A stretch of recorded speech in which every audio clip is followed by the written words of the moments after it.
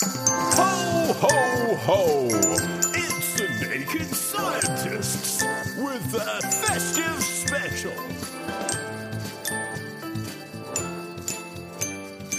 Hello, welcome to a special festive Naked Scientist show. It's brought to you from the Naked Scientist Experimental Kitchen. Actually, that's at my house. Let me introduce the crew. We have with us this week Dominic Ford. Hello, Dominic. Hello, Chris. Dominic is our naked astronomer and space scientist extraordinaire. We also have Dangerous Dave Ansell, who in a past life or in a previous Naked Scientist existence has measured how fat you would have to be to stop a bullet with your beer gut. Indeed.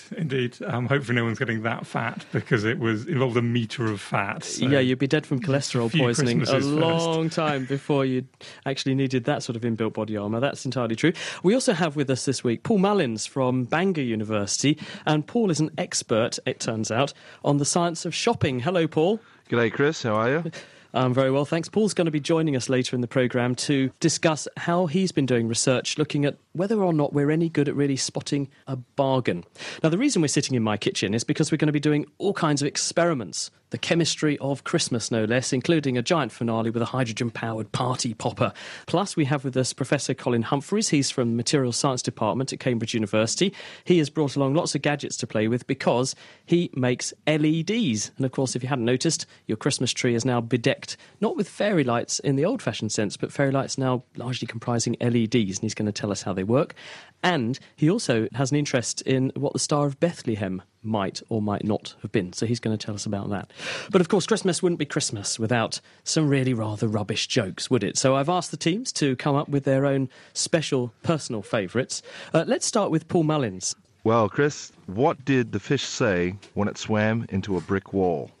I have no idea. Dave? No idea. I'm going to go for damn. That's correct, Chris. I've won that one, sorry. OK, how about this? I looked up what was the Daily Telegraph's worst 10 top jokes for 2007. I have to say they are really quite poor, some of them, but I quite liked this one. What is a specimen? I don't know, Chris. What do you think, Paul? I don't know. Italian astronaut. What kind of relationship did Mary and Joseph have, Chris? Don't know. What kind of relationship did Mary and Joseph have? A stable relationship. A stable one. That's and why pretty did bad. Santa have trouble selling Rudolph and Blitzen on eBay? I don't know. Why? Because they were too dear. Oh, fantastic. If you can better that, we reckon you can, then please get in touch. You can get onto Twitter. It's @NakedScientists. You can also email chris@thenakedscientists.com. If you have a better joke, well, that's not hard, actually, a better bad joke, that's what we want to hear, better bad joke, or anything to do with the science or chemistry of Christmas. Coming up in a second, we'll find out why they shove ice and salt on the roads. But first, let's get stuck into some questions. So, Dave, got this one here, which is from Nina. And Nina says, what's got a lower boiling point, given we're talking about cold things? Liquid hydrogen or liquid helium, and why? How lower boiling point things have got is basically the less well the molecules stick together, the lower the boiling point, because in order to stay stuck together at higher temperatures, there's more energy there trying to break them apart. So you need to have a stronger bonds between the molecules. And the weakest bonds you can get, you want the smallest molecules you can get, and the smallest number of atoms in each molecule also makes those bonds even weaker. And so the lowest temperature boiling point is helium. Actually, there's two different types of helium, helium-3 and helium-4, which are slightly different masses, slightly different number of neutrons. And the lowest boiling point of any material at all is helium-3, which is, I think, 3 or 4 Kelvin above absolute zero, so about minus 274 degrees centigrade. It seems the wrong way around, doesn't it? You expect hydrogen to be the really cold one, but helium pips it to the post. Hydrogen is pretty cold, but not as cold as helium. Well, sticking with the science of the very cold, Dominic? Of course, we've just had the shortest day of the year, and so it's very cold outside, and there's often ice on the roads, and it can be quite treacherous driving. So what do we do when there's ice on the roads? Well, we put salt on there to try and melt that ice. And I've got an experiment here to try and show why we put salt on the roads. OK, so we've been down the local boozer, and you've got really quite a prodigious amount of ice there. A lot of ice here. I'm going to break some off, and I'm going to drop it into this glass. Now, first of all, what temperature Make a lovely cocktail, do you that, think Dominic. that ice is at, Chris? Well, it's ice, so what, 0? So I've got a thermometer here, and in fact it's a special kind of thermometer, so it looks at the infrared radiation coming off that ice. It tells me on this LCD display what temperature we're seeing, it's actually about 3 3. degrees. Is that how can it be above freezing? It's ice. Well, it's quite warm in here, and I think that ice is starting to melt with a layer of water on top. And in fact, ice isn't always exactly at 0. You can warm it up a bit, and it's in the process of melting, but it's just not all melted yet.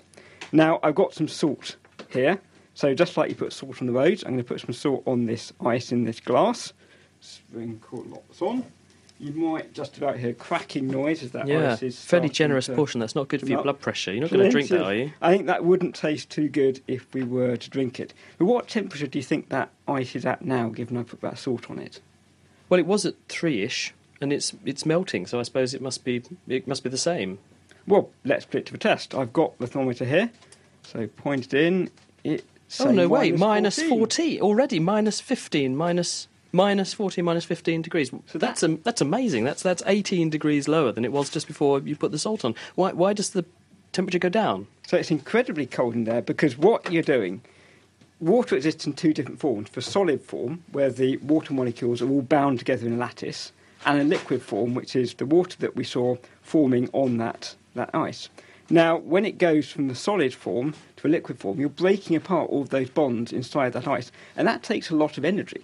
And that energy has to come from somewhere, and the only place it can come from is the surroundings. So it turns its thermal heat energy into the energy needed to break apart those bonds in that ice. Seems really paradoxical that the way we actually melt ice on the road then is by making the temperature lower. Yeah, so when you see that slush on the road that's been formed when you put that salt on the road, that's actually much colder than the ice that was there before. But importantly, it's not solid anymore, so you're not going to slip your car on it. Cool, literally, boom, boom. So what can we do with this, apart from melt ice on roads? Why is this useful, knowing this? Well, back in the Victorian times, this was actually quite useful because people liked ice cream back then just as they do now. But without freezers in kitchens, obviously it was quite hard to make things really very cold. So you wanted a different way of making things very cold, and this is a chemical reaction, which is actually doing exactly that. It's turning something from 3 degrees C down to minus 15. Now, you said earlier on that you would like me to bring along something sweet and nice to your party. Yeah, indeed. And What have you got? I thought I'd make some ice cream, but I've got a confession to make here, because I didn't really put it in the freezer. That for isn't long it, enough. is it? This is the ice cream, but as you can see, it's a bit sloppy, isn't it? Because I didn't really have time to freeze It it. looks disgusting. It looks It's a not bit even frozen. disgusting. So we've got some cream in there, we've got some sugar in there. I've got some vanilla essence here that I can put in to make it a bit more vanilla flavoured. Oh, that's nice, yeah. But it's still not ice cream, Dominic. This is not frozen. We're going to have to use a bit of science to try and make this ice cream nice and cold. And I've got Dave standing next to me with some liquid nitrogen, which he's going to pour in to make this ice cream suddenly an awful lot colder. So liquid nitrogen is what happens when you take nitrogen, which is a gas in the air, and cool it down to minus 196 degrees centigrade. And if you look in there, you should be able to see a liquid. Yeah, Dave's got a sort of thermos flask here. Is it really a thermos? It is a thermos flask. I stole it from home. And it just looks like it looks like water in there, except that if I blow across the top, I make a huge cloud of, well, it looks like smoke, but it's obviously not smoke. Why does it do that? So that's a very, very cold nitrogen. So the nitrogen is boiling off there all the time. And when it boils off, it's minus 196 degrees centigrade. When your warm breath meets that, it suddenly gets very, very cold, at which point any water vapour in there condenses out and forms a cloud. And in fact, that's how clouds form in the sky. So we're going to make ice cream at minus 196 degrees. But Is this going to work? It'll certainly freeze. You have to wait to eat it because it's got to warm up first. You want me to eat this? If you would like some ice cream, you're more than welcome to eat it. Where did the nitrogen come from? The pathology department. Has it had body bits frozen in it then? You're the pathologist, Chris. I'm not sure I want to do this. Okay, so we have a large mixing bowl about a foot across. There is this squidgy mixture that looks like custard in it, which is the cream and the sugar. And Dave's now pouring the thermos flask into... Oh, my goodness. The kitchen is disappearing under a cloud of this smoke, but through the smoke I can see, yes, the stuff that was liquid is now turning solid. So you're stirring frenziedly. Yeah, I'm trying to even up the temperature because otherwise you get some bits at minus 196 and some bits still liquid. Would a chisel help? It looks like. It's not too bad. We're getting there. A bit more. And actually this produces very good ice cream because if you make ice cream in the normal freezer, takes a long time to freeze, and that means crystals have got a long time to form. But if you put something at minus 196 degrees centigrade next to water, it freezes so quickly that it forms lots and lots of very, very small crystals. It means it should be relatively smooth. That's not looking bad, actually. Should we have a little taste, or should we let it warm up a bit and then have a taste in a minute? I'll let it warm up a little bit. Otherwise, minus 196 would be a bit chilly, wouldn't it? OK, I'll leave Dave just doing a little bit more kitchen cookery there. Thank you very much. I'm sure it will taste delicious. We'll taste it in just a second. But, first of all, one thing that's guaranteed to also feature in your traditional Christmas, it's not quite as popular as ice cream, is Brussels sprouts. But you might be able to manage to eat them politely, but they do have an embarrassment in store for you later, don't they? But why? Well, Sarah Castor-Perry has the answer. Every Christmas, one vegetable divides opinion: Brussels sprouts. Some of us love them, some of us hate them. But eating them can have some embarrassing consequences. Sprouts aren't the only thing that causes gas to build up in our intestines. Baked beans are notorious in this department too. But what actually is flatulence? Well, some of it is caused by swallowed air. We all swallow air when we eat and drink, but the worst offenders are gum chewers. Some of this swallowed air comes back up again as a burp, but any that doesn't can pass through the digestive tract and emerge again at the other end in the usual tuneful fashion. But most of the gas that ends up as flatulence is actually formed fresh inside our intestines by the colonies of bacteria that live there as a normal part of their microbial metabolism. They pump out variable volumes of nitrogen, methane, carbon dioxide and hydrogen. These are thankfully all odourless and largely harmless gases, although hydrogen and methane are quite combustible, as some party pranksters armed with a lighter and a convenient episode of wind will attest to. Unfortunately, some of the other gaseous products of bacterial digestion are much less easy on the olfactory system. Hydrogen sulfide reeks of rotten eggs, and methyl mercaptan, which stinks of mouldy cabbages, is the same stuff that's deployed by skunks as part of their repellent arsenal. But why are some foods far more fartogenic than others? And why does the bouquet of some airborne toxic events place them on the cusp of being classified as chemical weapons? As a rule, foods that trigger flatulence are those that can't be completely broken down in the stomach or small intestine. This means that partially digested foodstuffs then make their way into the colon, where they can feed a large bowel bacterial banquet with predictable odoriferous effects. And this is where the sprouts come in. Sprouts, along with onions, beans and dairy products, are hard to digest in the stomach and small intestine because our bodies can't produce the enzymes needed to break down some of the chemical components they contain. The main culprit in sprouts is a complex sugar called raffinose, which is also found in cabbage, broccoli, cauliflower, kale, and in fact all members of the Brassica family of vegetables. Raffinose is broken down by an enzyme called alpha-galactosidase, but as we don't make this enzyme in our guts, the raffinose, together with other complex sugars like the inulin, which is present in beans, arrive in the large intestine. Some of the bowel bacteria are armed with the necessary chemical knives and forks to break these sugars down, but in the process they churn out hydrogen, methane and carbon dioxide. So that's why sprouts make you produce gas. But why the particularly pungent smell that you often get as an unwelcome addition to the Christmas table? This doesn't smell quite the way I expected. Well, one thing that all brassicas also have in common is that they're full of sulfur-containing defensive chemicals. They're there to deter animals from feeding on their leaves and are also what cause the strong and sometimes bitter flavours of these vegetables that put some people off eating them altogether. And it's these sulfur-containing chemicals that the bacteria turn into hydrogen sulfide and methyl mercaptan.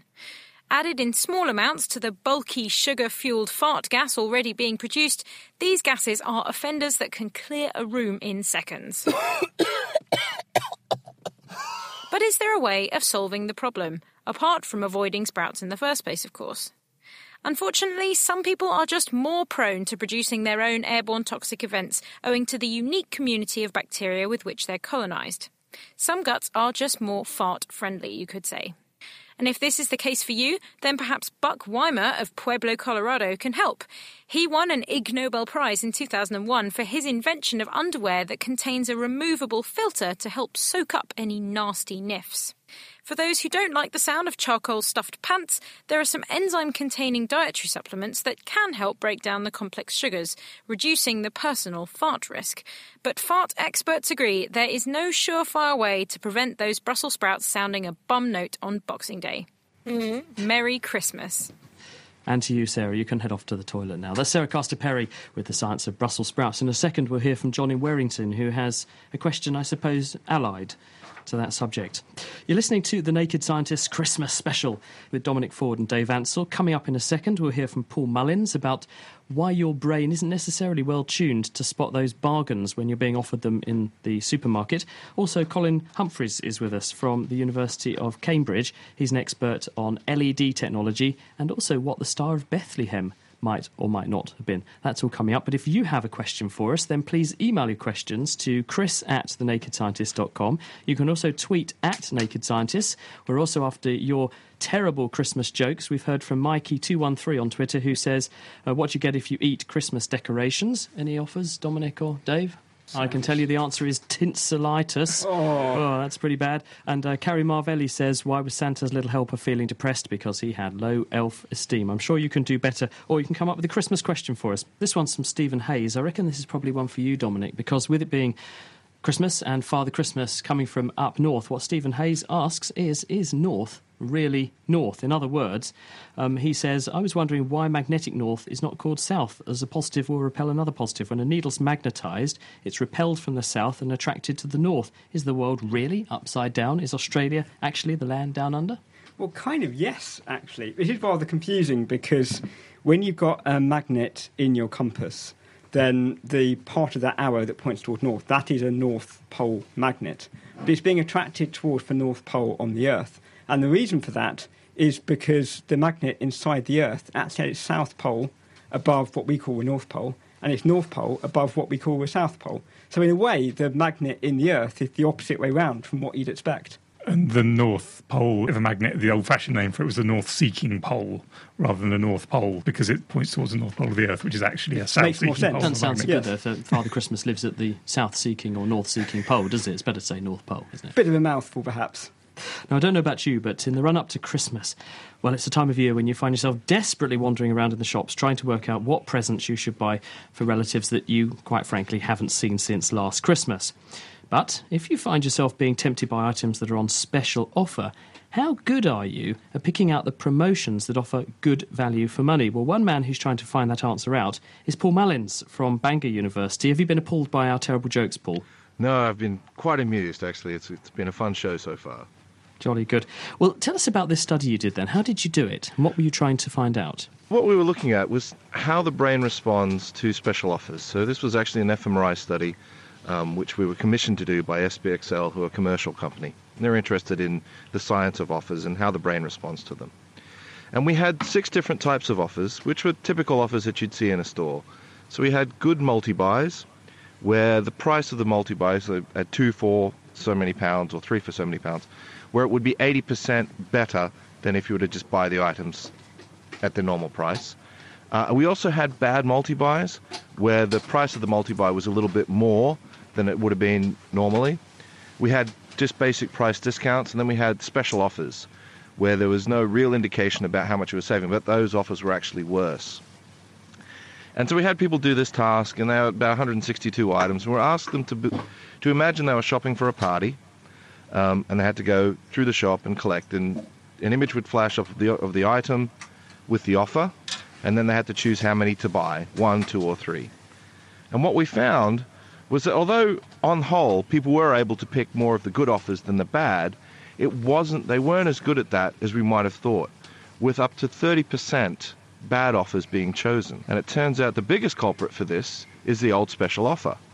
So if you see something that says special offer with no other information, be careful. It may not be. And you're more likely to think it is.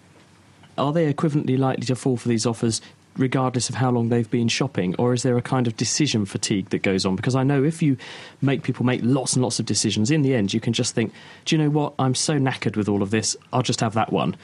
Well, in our study, we didn't actually see any of that happen. Our study was about 30 minutes of shopping, and we didn't see a decrement in performance over time, at least within that session. However, we did notice that our older participants tended to be not as good at picking good from bad offers than our younger participants. So we had a wide range of participants, age ranges from about 20 or 18, because we have student population at the university, but we also got, sections from the community, so we're up to 70 and 80-year-olds. And that's where they got a little bit worse. And so that's another thing to be careful of. And we think that may be a result of, you're used to offers actually being offers. So you're more likely to bite at them, as it were. So in other words, we go in there trusting the store, trusting the brand, and expecting them to do the honest thing, when actually very often they're not. They know we fall for these things. Well, I'm not going to say that that's what the shops do, but it's highly likely that if that was happening, we are more likely to fall for those things. Now, I'm not saying that's what people do. But, so it means when you do go into a store and you're thinking about these things, be careful about what how trusting you are of the shops. Of course, we were interested in what parts of the brain were involved, and we found that quite a lot of the brain, obviously, is involved when you're making these decisions, which is what you'd expect. But we also found that the more complex the offer was, the less your brain was involved, so the more likely you were to just guess that that was a good offer. So is there a way that you could turn the formula around and say, right, now you know what constitutes an offer that people fall for, you could work out ways to actually exploit how people's brains respond to these offers to make people more likely to buy them? You could also do, the other things that we're looking at is, what does this tell us about the way people look at offers when they see them? How do they process them?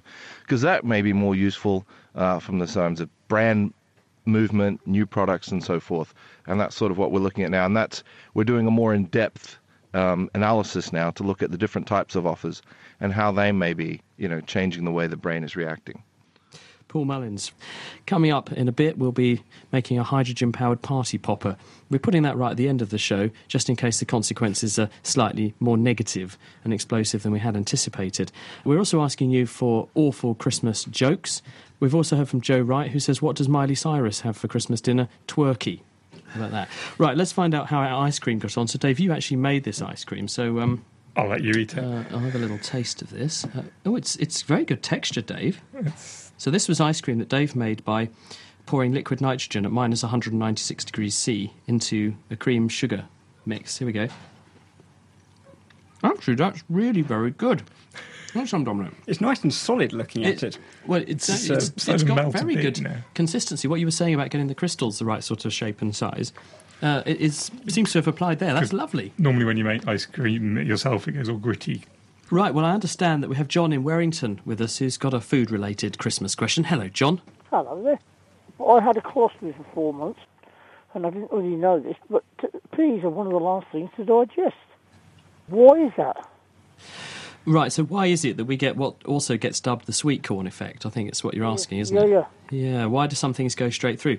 It's interesting, because if you look at little kiddies, they have something called peas and carrots diarrhoea, actually, and it's not unusual for young toddlers to have whole vegetables coming out in what comes out in their nappies. Yeah. And you think there's something terribly wrong, but actually it just effectively reflects the fact that the digestive system isn't very well developed in youngsters, and it gets better as we get older. But there are some things that still frustrate our digestive systems, and we don't break them down very well. And things like sweet corn and things like peas have a very hard, what we call pericarp. This is the structure around the outside of the fruit. So when it goes through, it's very resistant because it's got a lot of a chemical called cellulose in it. It's very resistant to digestion because we don't have digestive juices that can break down cellulose. And we rely on our bowel bacteria to do that for us. But even they have their limits. And as a result, if you don't chew up the sweet corn to break through that pericarp, then the digestive juices can't get inside it in order to attack what's on the inside. So it's just that cellulose suit of armour around the outside which stops it being broken down, and nature takes its course and out the back end it comes. The other question is, because I had to have so much taken away, does it actually grow back? Does what grow back? Your intestine or whatever. What because they I've do... had people say to me, why is it you can't eat certain foods, such as digestive biscuits? Yes, no, I understand what you mean. If you have a large amount of the intestine removed, John, what can happen is that the absorptive surface, which takes out, in some cases, nutrients, but if it's the large bowel, then water, isn't there. And so if you eat things that can bind a lot of water, then what actually gets turned normally into faeces stays very, very liquid. And as a result, you end up with a lot of water not being absorbed, and there are the obvious consequences. So it's all to do really with what we call soluble fibre. And so some of these foodstuffs that have a lot of indigestible things in them bind a lot of water, and that makes things a lot more liquid. What? But thank you for joining us on the programme. I was enjoying it.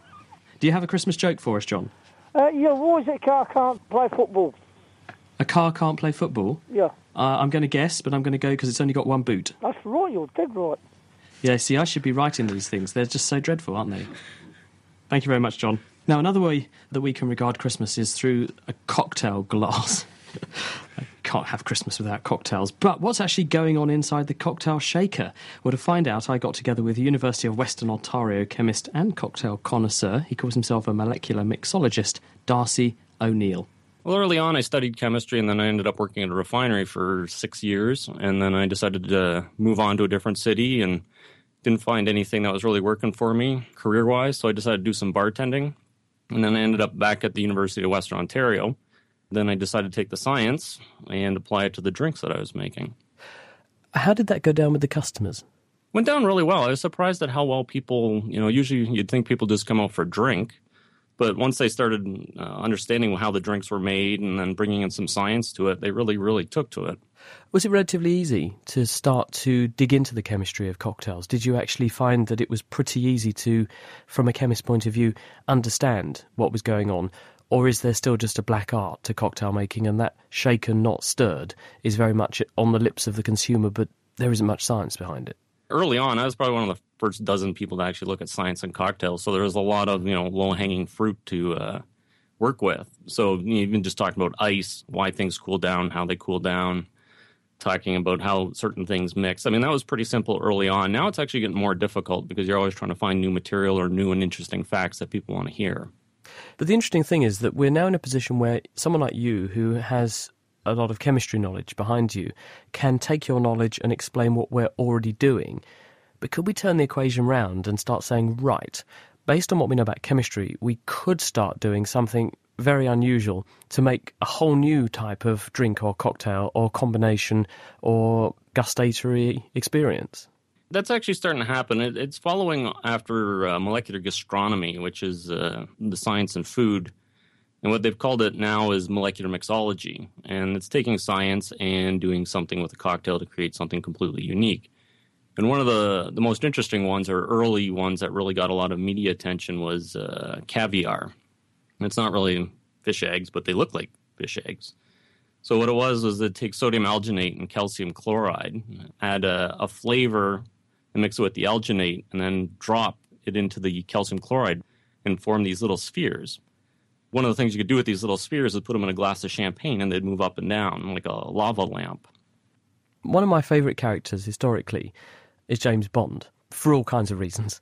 But is there any science behind his shaken, not stirred claims? Yeah, actually, last year at Tales of a Cocktail in New Orleans, which is a kind of a conference for high-end bartenders and industry people, they looked at, the science of shaking, because you've always heard shaken or stirred, or, which one is better and which one produces a different drink. So they actually did a test. They took a cocktail shaker and put in a thermocouple, put different amounts of ice. They weighed the ice, and then they'd shake them and see what would happen. And what they figured out is that for shaking a drink, if you shake it 20 times, or approximately 20 seconds, that's as cold as it's going to get, which is about -7 Celsius. And then they found with stirring, it takes a lot longer to bring the drink down to that temperature. So probably twice as much time, 40 seconds, to get it to that plateau, because it actually doesn't really go any colder than -7. There was a company that were claiming that their ice was the best ice for cocktail making, wasn't there? Yeah. So that basically blows them out of the water. Well, it does. I mean, there's still good ice and bad ice. Obviously ice picks up a lot of flavors, so using clean, fresh ice is always the best idea. But there's no such thing as the perfect ice for a cocktail. Any ice will do. What about if you used dry ice? I don't mean that in a funny way, but that would presumably lower the temperature much further. Definitely, but what happens is that it also carbonates the drink. You'll taste the acidity in it. So for a lot of people who do Halloween type drinks. They'd like to put the dry ice in it and make it froth and stuff. But if you've ever tasted it afterwards, it tastes much different. You've tried that, have you? Yeah. Oh, yeah. Working in a lab, I mean, there's always something I can try. So bring home dry ice and give it a shot.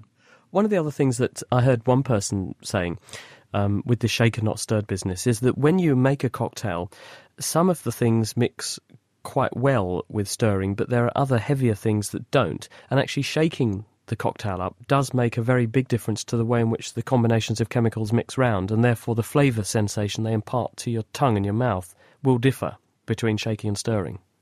Well, the funny thing is, one of the studies was done at the university I work at, and it was about bruising gin. What they found was that it really doesn't change much, but the oxidation potential goes up or something like that. And it was a very slight difference, but never let facts get in the way of a good story, because that's what part of drinking is. You know, you go to a bar and you want to talk about things. If you're a little bit too matter of fact, it becomes no fun to talk about it. I could not conclude an interview with an expert on the chemistry of cocktails and, I suppose, mixology without asking you, what is your favourite tipple? I'd have to say the Manhattan. If you go to a bar, usually you'll get it right. It's not a drink that you mess up too much. Usually it's about 2 ounces of whiskey. Now, not Scotch whiskey, but American whiskey or Canadian whiskey is the general preference. Half an ounce or to an ounce of sweet vermouth and a dash of bitters. Angostura bitters works amazingly well. And just basically stirred as opposed to shaken. And then garnish with a maraschino cherry. And served? In a cocktail glass, or similar to a martini glass. I actually have a Manhattan glass, which is a little bit shorter. So you've got to have the right kit. It's very important that a chemist has got the right glassware, isn't it? Absolutely. Glassware is something I've got a little bit too much of. It's kind of a collection. This glass has to have everything right, or this drink has to have the right glass. Darcy O'Neill, absolutely. I mean, you can't serve anything that's not in the right glass, can you? You're listening to The Naked Scientist with Chris Smith, with Dominic Ford and with Dave Ansell. We're talking about the chemistry and science of Christmas in general. We've made ice cream with liquid nitrogen here in my kitchen so far. Still to come, the hydrogen-powered party popper. We've also got Colin Humphreys waiting in the wings, the man who works on LEDs. He's going to tell us how they work. He's got a whole heap of great gadgets in front of him to introduce us to, and he's also going to talk about the star that the wise men might have followed. What was it 2,000 years ago? Nicky Clarkson got in touch and said, what do you call Father Christmas if he's eaten too many sprouts? Farter Christmas. Now, Chris, we've had another cracker joke come in on the text messages. This is from John, who says, what do you give somebody for Christmas who has everything? Paul, I guess what with your research, what do you think? Nothing? Yeah, I wouldn't have a clue. Well, the answer is antibiotics. I like that. That's actually pretty good, isn't it, for someone who has everything? Not bad for a cracker joke. Pretty damn good. Now, Dave, while we've been talking, I've noticed you've actually been craftily helping yourself to my brandy. You're not drinking it, though. What are you up to? Well, the first thing, I was wondering if anyone has a £10 note I could borrow. Well, look, my kids are here. Amelia, where's that money you got for your birthday? Here. Oh, that's very, very kind of you, Amelia. I hope you're not going to be worried about what I'm going to do next. So what I'm first going to do is take this and soak it. That's all right. It's just in a bowl, Dave. It's okay. There's nothing to worry about now at the moment. It's Amelia's tenner. And what are you putting on there? So this is basically brandy, which is, of course, a mixture of alcohol and water. He's just soaking the £10 note. It's totally soaked. So we do now have a rather damp £10 note. Right. And I will just take the bowl away. And I have a lighter. So what I'm going to do now is light the lighter. Oh my, that's that's a huge flame.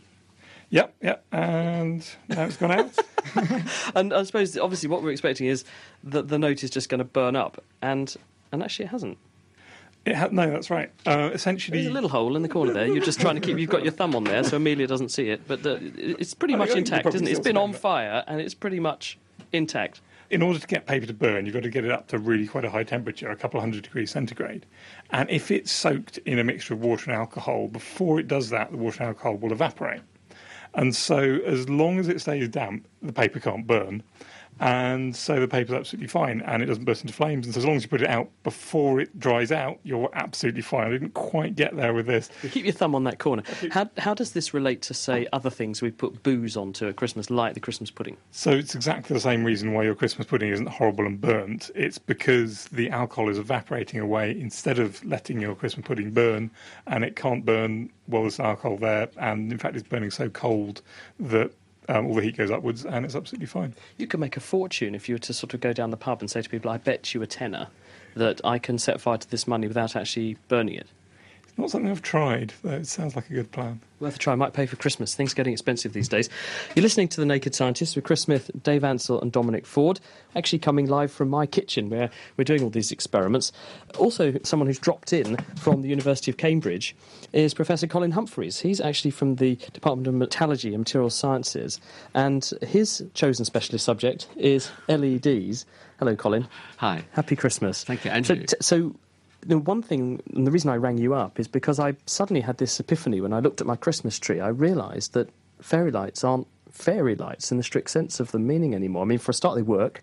They're still in a tangle, but they're not little bulbs. They're LEDs now.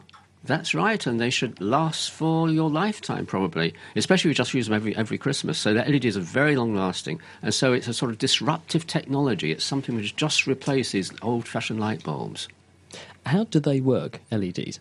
So LEDs are what are called semiconductor materials, and they emit light when you pass a tiny current through them, so they're very energy efficient. In fact, I've got a child's toy here, which looks like a pig.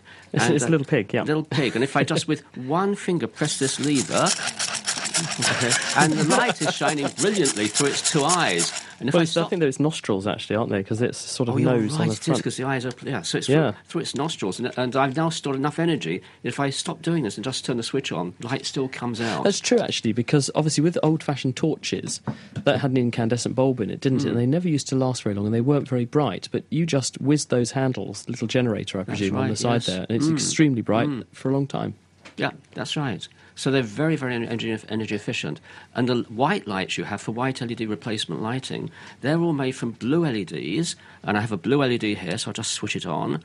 And if you cover it, it's a brilliant blue light. That's bright. And if you cover that with this yellow dome, which contains what's called a phosphor. So when you pass blue light through it, it excites yellow light, and the blue shines through the yellow, and you get white light out. Is that how they make white LEDs, then? And that's how you make white LEDs. So you can't make a white LED where just the origin of the light is white. You have to go through a sort of trick like that. You go through a trick like this. You can actually make it by mixing red, green, blue LEDs, but the green aren't very efficient, so it's an expensive way to do it.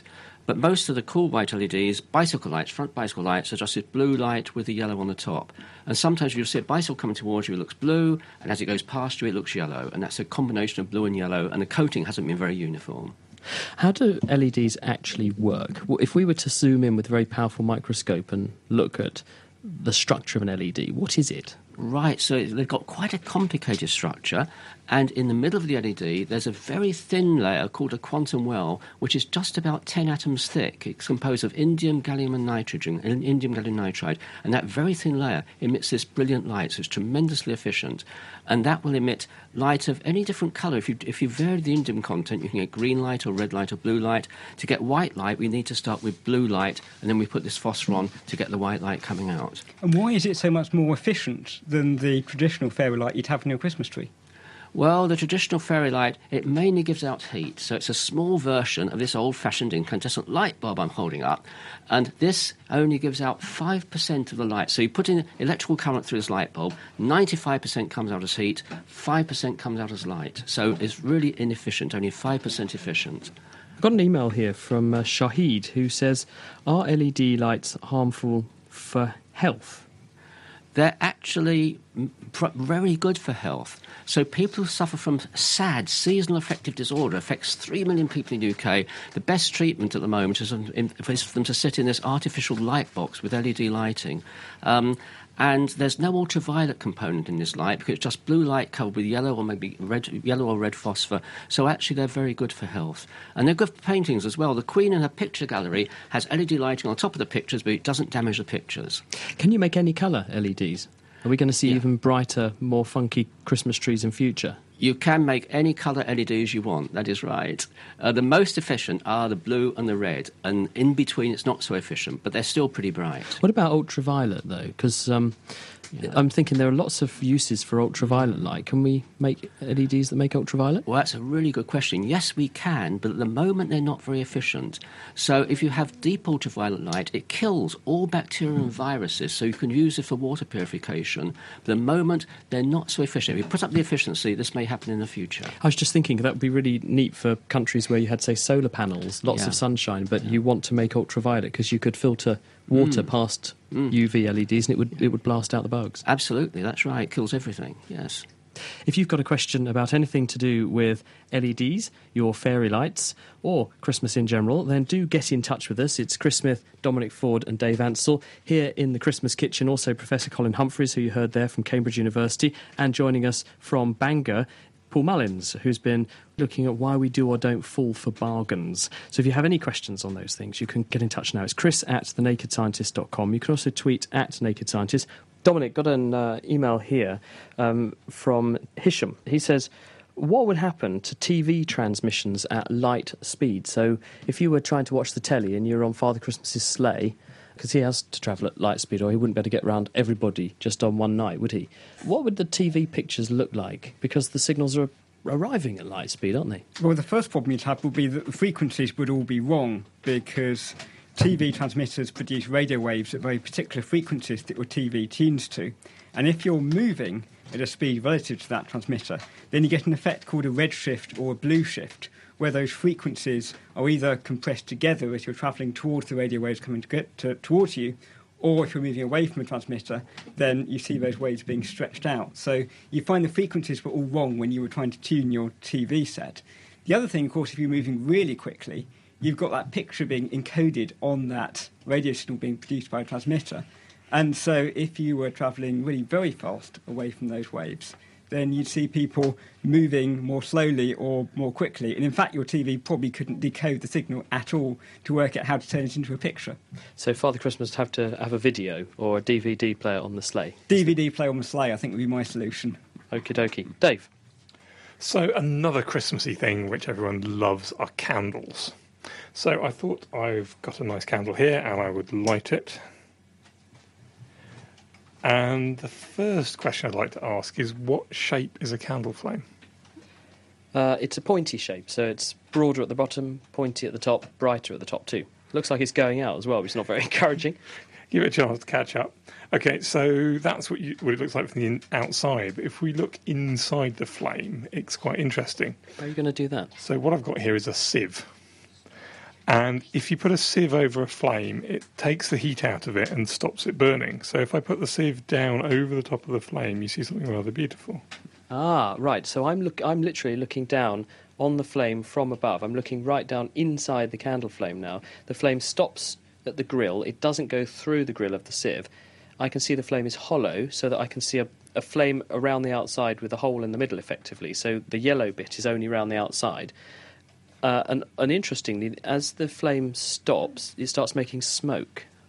Okay, so the flame is hollow, that's right, because the way a candle works is you get molten wax, which is drawn up the wick, that evaporates, and that's basically just fuel. And for that to burn, it's got to meet oxygen. And so the only place it gets really hot and burns is on the oxygen, is where it meets the oxygen, which is on the outside because the air's outside it. And you're noticing smoke. As I put the gauze down, if it's very, very high up, you get a very black smoke, because that means you're stopping the flame when it's partially burnt, so it's producing soot, and you get a very, very sooty flame. But if you go an awful long way down, it goes white, and this white smoke is the wax, which hasn't even started burning yet, cooling down again and basically producing little particles of wax, which looks like smoke. It just struck me that what we're seeing here, with the flame stopping where it meets the grill, that's effectively how a Davy safety mining lamp works, isn't it? Yep, that's right. The way, so Humphrey Davy, back at the beginning of the 19th century, solved a huge problem in mines whereby you'd get build up of explosive gases, but you wanted to be able to see, so you wanted a flame. And so what he did was covered the flame with a gauze, and that meant that any explosive gases, the fire couldn't get through the gauze, it would be safe, and also the flame changed colour and things depending on what explosive gases were in there, so you got a warning and you could get out before everything went bang. Now, Dave, I know you've got a fruit fetish, but I presume you haven't filled my kitchen with these deliciously smelling and very juicy oranges, other than just... There must be some science in this. So this is a really, really nice trick you can do at the Christmas dinner table if you're careful about flammable things around your candle. So make sure there's nothing flammable around your candle. And then peel an orange, but try and peel it in such a way as you don't bend the skin hardly at all. So you want to be very, very careful, probably cut it with a knife, and then very, very carefully remove it so the skin is basically like it was on the orange. I don't know if you ever noticed that when you squeeze an orange skin, you get a kind of spray coming out of it sometimes. Yeah, I always thought that was a bit of orange juice working its way through the peel. It's not actually orange juice, and I can show you how we can tell that by squeezing it next to the candle. Here we go. Ooh! Gosh, it's like a flamethrower. So we're getting a sort of little burst of flame when that spray meets the candle. That's amazing. So, literally, I can see the spray coming out, and it jets into the candle flame, and it ignites instantly. There's obviously a lot of oil in there then, something very flammable anyway. So it's an oil called limonene, which is what the orange uses to protect itself from insects. It's insecticidal. And it's also a hydrocarbon, so basically like petrol, and it's incredibly flammable. So if you squirt it into a nice spray into the candle flame... Oh, that was huge. It'll burn very, very quickly, and you get rather a nice little fireball. There you go. You thought the orange peel was absolutely useless. Thank you very much, Dave. Before that, though, you couldn't talk about Christmas without talking about the Star of Bethlehem. We've actually had a question in, Dominic, from one of our listeners. Stephen wanted to know what this might actually have been. Well, this is a bit of an old chestnut, whether any astronomical objects that we know about could have been this star in the east that the wise men saw that guided them to the stable. Now, Colin, I think when you're not researching LEDs, you actually wrote a scientific paper about this about 10 years ago. First of all, star in the east, what does that mean? Well, it could mean the Magi came from the east, and when they looked to the east of them, they saw a star in the east. The Greek in the east also means at its rising, so this star may have risen above the horizon when they saw it. OK, so they saw a star rising in the east? Yes, that's right. And that would have been in the morning sky, I guess? Yes, that's right, in the morning sky, that's right. And in terms of what sort of object this might have been, do we know what sorts of objects astronomers studied at that time? They were very good at astronomy. The ancient astronomers, I mean, the night sky just looked so bright, it dominated, and we didn't have street lights and pollution. And so they knew more about the stars than most of us knew. I mean, most people could look at the moon, and from the size of the moon, they could tell you the precise day of the month. So they knew a lot about stars. Certainly for town folk like me, you go out into the countryside, it's incredible how spectacular a dark night sky really is. Well, that's right. And if you go into the desert, it's even more spectacular, yes. So what sorts of objects were they looking at? OK, so I think if you look at what Matthew's Gospel says, and that's the earliest source we have for the Star of Bethlehem, one thing it says is that Herod asked these Magi, the wise men, the exact time the star appeared. So this suggests it was a newly appeared star. At a certain time it appeared, before that it didn't appear. And that narrows down what the Star of Bethlehem might have been. So it could have been a supernova, it shines out brightly, or a nova. Or it could have been a comet, because a comet comes in and you can't see it when it's a long way away and it comes closer than you can see it. Or it might have been a meteor. So that's the first clue. So that's like Comet Ison that we've been talking about in the last month or so, but in fact didn't turn out to be quite spectacular as That's right. That was meant to be a really long-tail comet, and it broke up before the long tail could develop. So the second clue is that Matthew's Gospel says that this star appeared to move in the sky. So they saw it in the east to start with, and then when they got to Jerusalem, it says the star went before them as they went to Bethlehem. And Bethlehem is due south of Jerusalem, and so the star went slowly through the night sky from the east to the south in the time the Magi made their journey. But the most amazing clue, and the most peculiar clue in Matthew's Gospel, is it says the star stood over the place where the child was born. And there's only one star that can do that, and that's a long-tailed comet. And I brought along a photograph here. This is a very famous comet called Donatis Comet over Paris in 1858. And we haven't seen long-tailed comets in our generation like this. But here's a comet low in the sky with a huge tail pointing up into the sky, and that tail appears to point the star actually over a building here in Paris. The comet is the only star which can point to an actual building or an actual place. So that's pointing almost halfway across the sky. Yes. It's really forming this arrow shape that seems to be pointing towards a particular building. That's right. On the that's horizon. Right. Yes, that's right. There's another picture, a comet in 1577, a woodcut in Prague. You can see this huge tail of this comet pointing towards this particular place. I guess a supernova, it just wouldn't do that. It wouldn't move. It wouldn't move. That's a star exploding in the very distant universe. It's in a particular constellation, and that would never be seen to move across the sky. No, and also it can't point out a place on Earth either. It's far too high up, and it doesn't have a tail. Do we know what comet this could have been? The Chinese made a record of comets. There's a long-tail comet in 5 BC. I think that was a star of Bethlehem. I think Jesus was born in 5 BC. So 5 BC it is. Now, Chris, you've got an experiment for us here. Thank you, Dominic. Well, we thought we're getting towards the end of the programme. It's probably safe now to have a go at making our party popper, because you can't have a Christmas party without a party popper, can you? OK, so just to set the scene, we thought we would try to make a fairly big bang. We thought, how can we make a fairly big bang to propel the contents of our party popper? So what we've got is a balloon which we've put the usual things you would find in a party popper in there. And I see you also brought around your hydrogen cylinder, which is good, Dave, because we filled it with hydrogen. So we've got tied to the bin outside, because I'm not doing this in my kitchen. Probably not good for your insurance risk, no. No. So we've got a balloon outside full of hydrogen with the glitter and everything in it, and it's tied onto the bin. So we're going to nip outside, and then we're going to see if we can light it. Now, the reaction we should get, I mean, we should tell people what probably should happen. So what are we expecting? So there's lots of oxygen in the air. Hydrogen reacts very, very quickly and very violently with oxygen. Hydrogen is H, oxygen is O, to produce H2O, which is, of course, water. But that water is going to be very, very hot, so it's going to be expanding very rapidly. So it should wobble the air, which we should hear as some sound.